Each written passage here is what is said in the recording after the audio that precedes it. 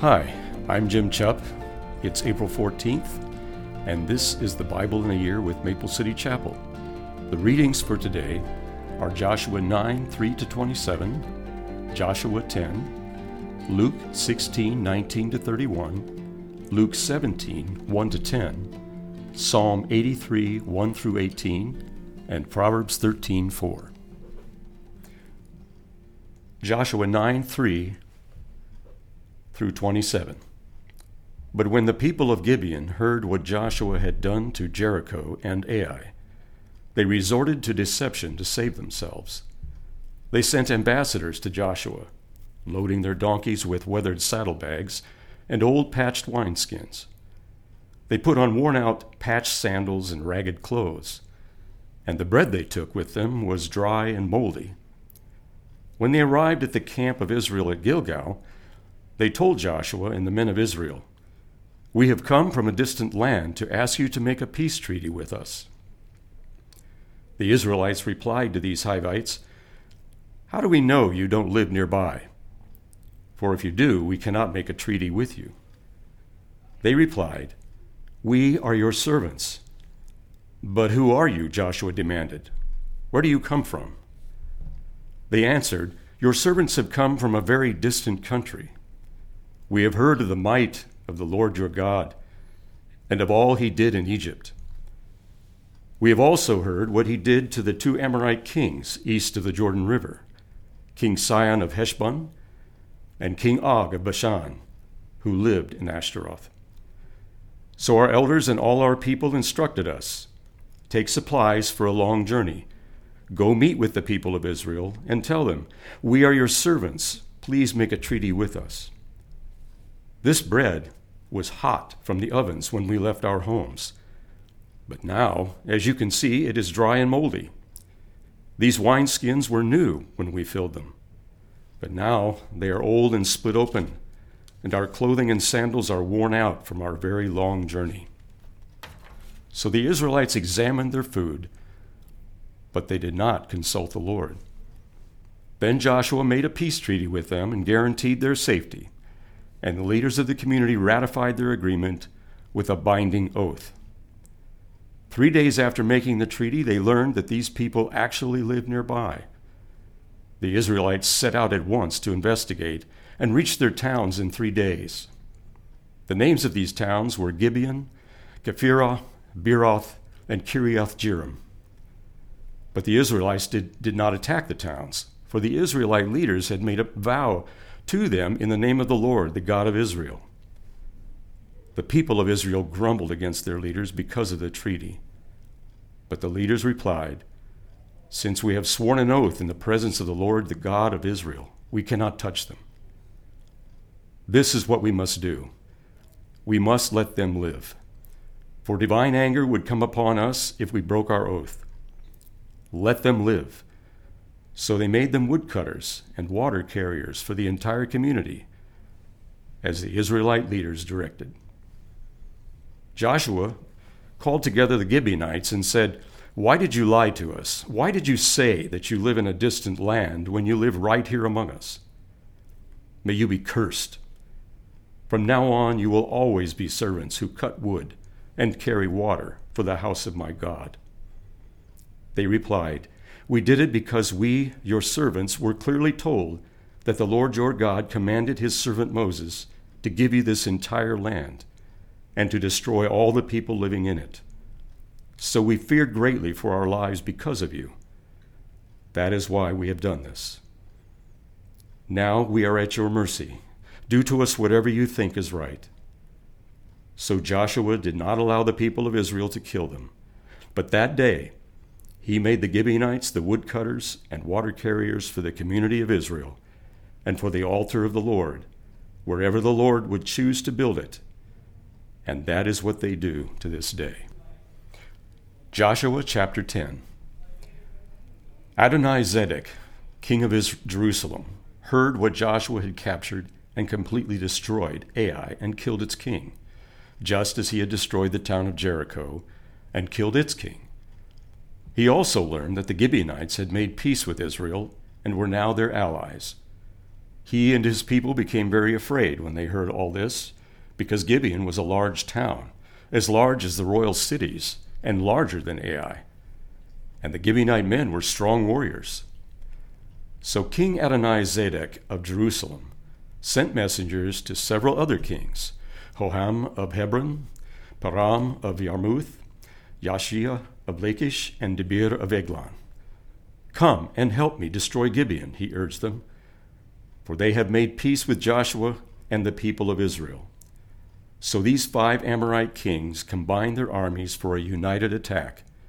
They moved all their troops into place and attacked Gibeon.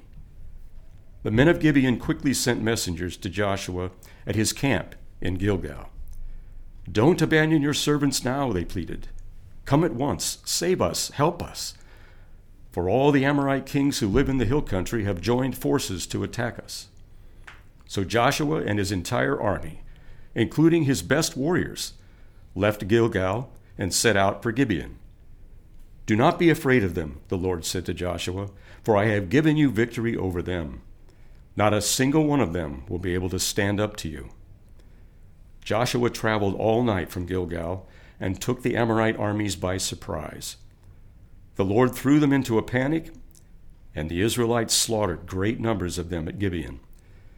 Then the Israelites chased the enemy along the road to Beth Horon, killing them all along the way to Azekah and Makkedah. As the Amorites retreated down the road from Beth Horon, the Lord destroyed them with a terrible hailstorm from heaven that continued until they reached Azekah. The hail killed more of the enemy than the Israelites killed with the sword. On the day the Lord gave the Israelites victory over the Amorites, Joshua prayed to the Lord in front of all the people of Israel. He said, "Let the sun stand still over Gibeon, and the moon over the valley of Aijalon." So the sun stood still, and the moon stayed in place until the nation of Israel had defeated its enemies. Is this event not recorded in the book of Yashar? The sun stayed in the middle of the sky, and it did not set as on a normal day. There has never been a day like this one before or since, when the Lord answered such a prayer. Surely the Lord fought for Israel that day. Then Joshua and the Israelite army returned to their camp at Gilgal. During the battle, the 5 kings escaped and hid in a cave at Makkedah. When Joshua heard that they had been found, he issued this command: "Cover the opening of the cave with large rocks, and place guards at the entrance to keep the kings inside.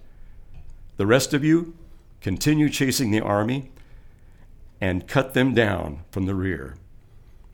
Don't give them a chance to get back to their towns, for the Lord your God has given you victory over them." So Joshua and the Israelite army continued the slaughter and completely crushed the enemy.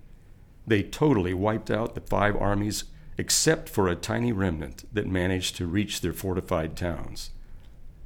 Then the Israelites returned safely to Joshua in the camp at Makkedah.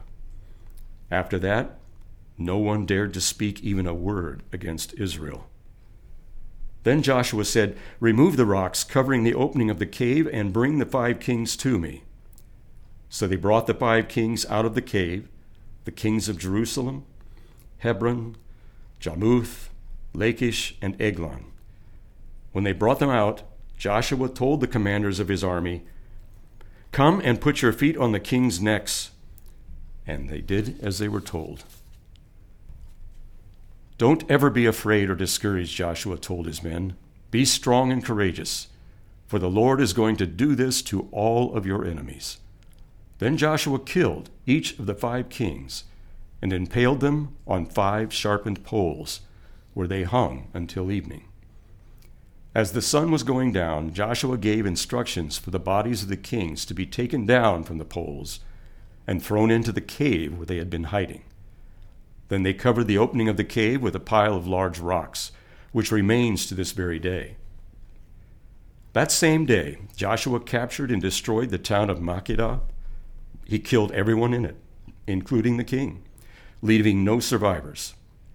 He destroyed them all, and he killed the king of Makkedah as he had killed the king of Jericho.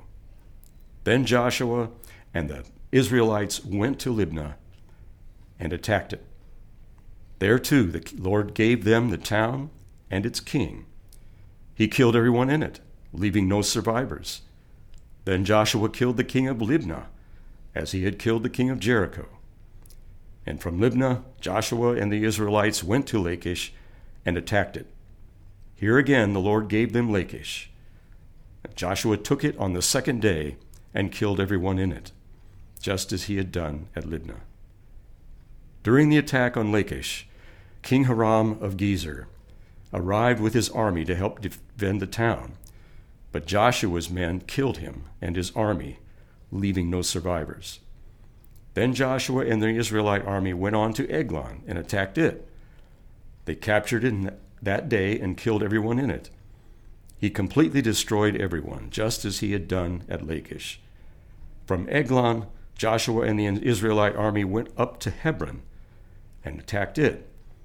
They captured the town and killed everyone in it, including its king, leaving no survivors. They did the same thing to all of its surrounding villages.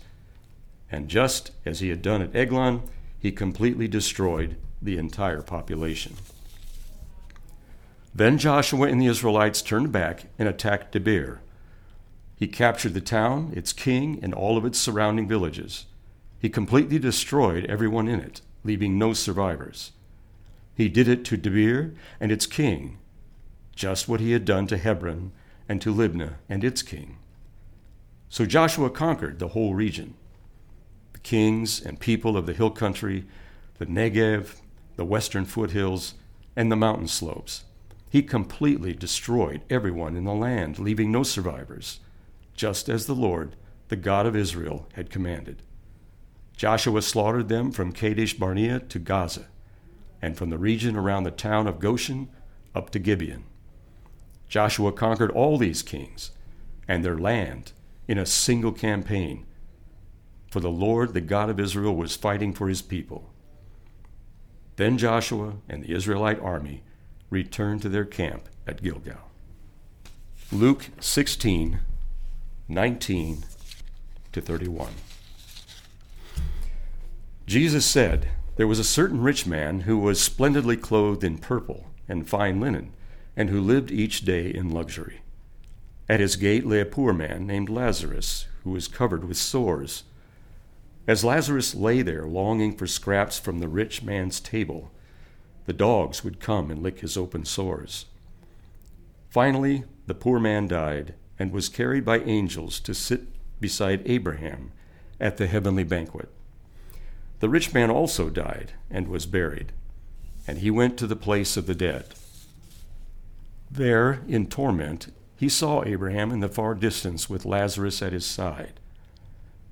The rich man shouted, 'Father Abraham, have some pity. Send Lazarus over here to dip the tip of his finger in water and cool my tongue. I am in anguish in these flames.' But Abraham said to him, 'Son, remember that during your lifetime you had everything you wanted, and Lazarus had nothing. So now he is here being comforted, and you are in anguish. And besides, there is a great chasm separating us. No one can cross over to you from here, and no one can cross over to us from there.' Then the rich man said, 'Please, Father Abraham, at least send him to my father's home, for I have 5 brothers, and I want him to warn them so they don't end up in this place of torment.' But Abraham said, 'Moses and the prophets have warned them. Your brothers can read what they wrote.' The rich man replied, 'No, Father Abraham, but if someone is sent to them from the dead, then they will repent of their sins and turn to God.' But Abraham said, 'If they won't listen to Moses and the prophets, they won't be persuaded, even if someone rises from the dead.'" Luke 17:1-10. One day Jesus said to his disciples, "There will always be temptations to sin, but what sorrow awaits the person who does the tempting? It would be better to be thrown into the sea with a millstone hung around your neck than to cause one of these little ones to fall into sin. So watch yourselves. If another believer sins, rebuke that person. Then, if there is repentance, forgive. Even if that person wrongs you 7 times a day and each time turns again and asks forgiveness, you must forgive. The apostles said to the Lord, "Show us how to increase our faith." The Lord answered, "If you had faith even as small as a mustard seed, you could say to this mulberry tree, 'May you be uprooted and be planted in the sea,' and it would obey you." When a servant comes in from plowing or taking care of sheep, does his master say, "Come in and eat with me"? No. He says, "Prepare my meal, put on your apron, and serve me while I eat. Then you can eat later." And does the master thank the servant for doing what he was told to do? Of course not. In the same way, when you obey me, you should say, "We are unworthy servants who have simply done our duty." Psalm 83. O God, do not be silent. Do not be deaf. Do not be quiet, O God. Don't you hear the uproar of your enemies? Don't you see that your arrogant enemies are rising up? They devise crafty schemes against your people. They conspire against your precious ones. Come, they say, let us wipe out Israel as a nation. We will destroy the very memory of its existence. Yes, this was their unanimous decision. They signed a treaty as allies against you. These Edomites and Ishmaelites and Moabites and Hagrites, Gebalites, Ammonites and Amalekites, and people from Philistia and Tyre. Assyria has joined them too, and is allied with the descendants of Lot.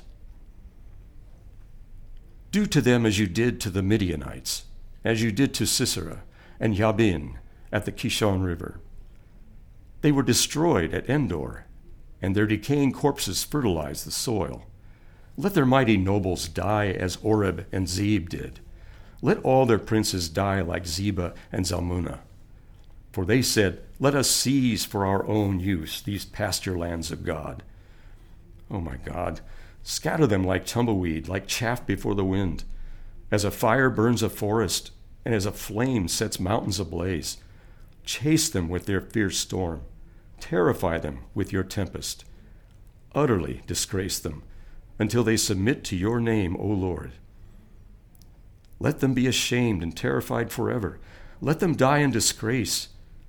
Then they will learn that you alone are called the Lord, that you alone are the Most High, supreme over all the earth. Proverbs 13:4. Lazy people want much, but get little. But those who work hard will prosper.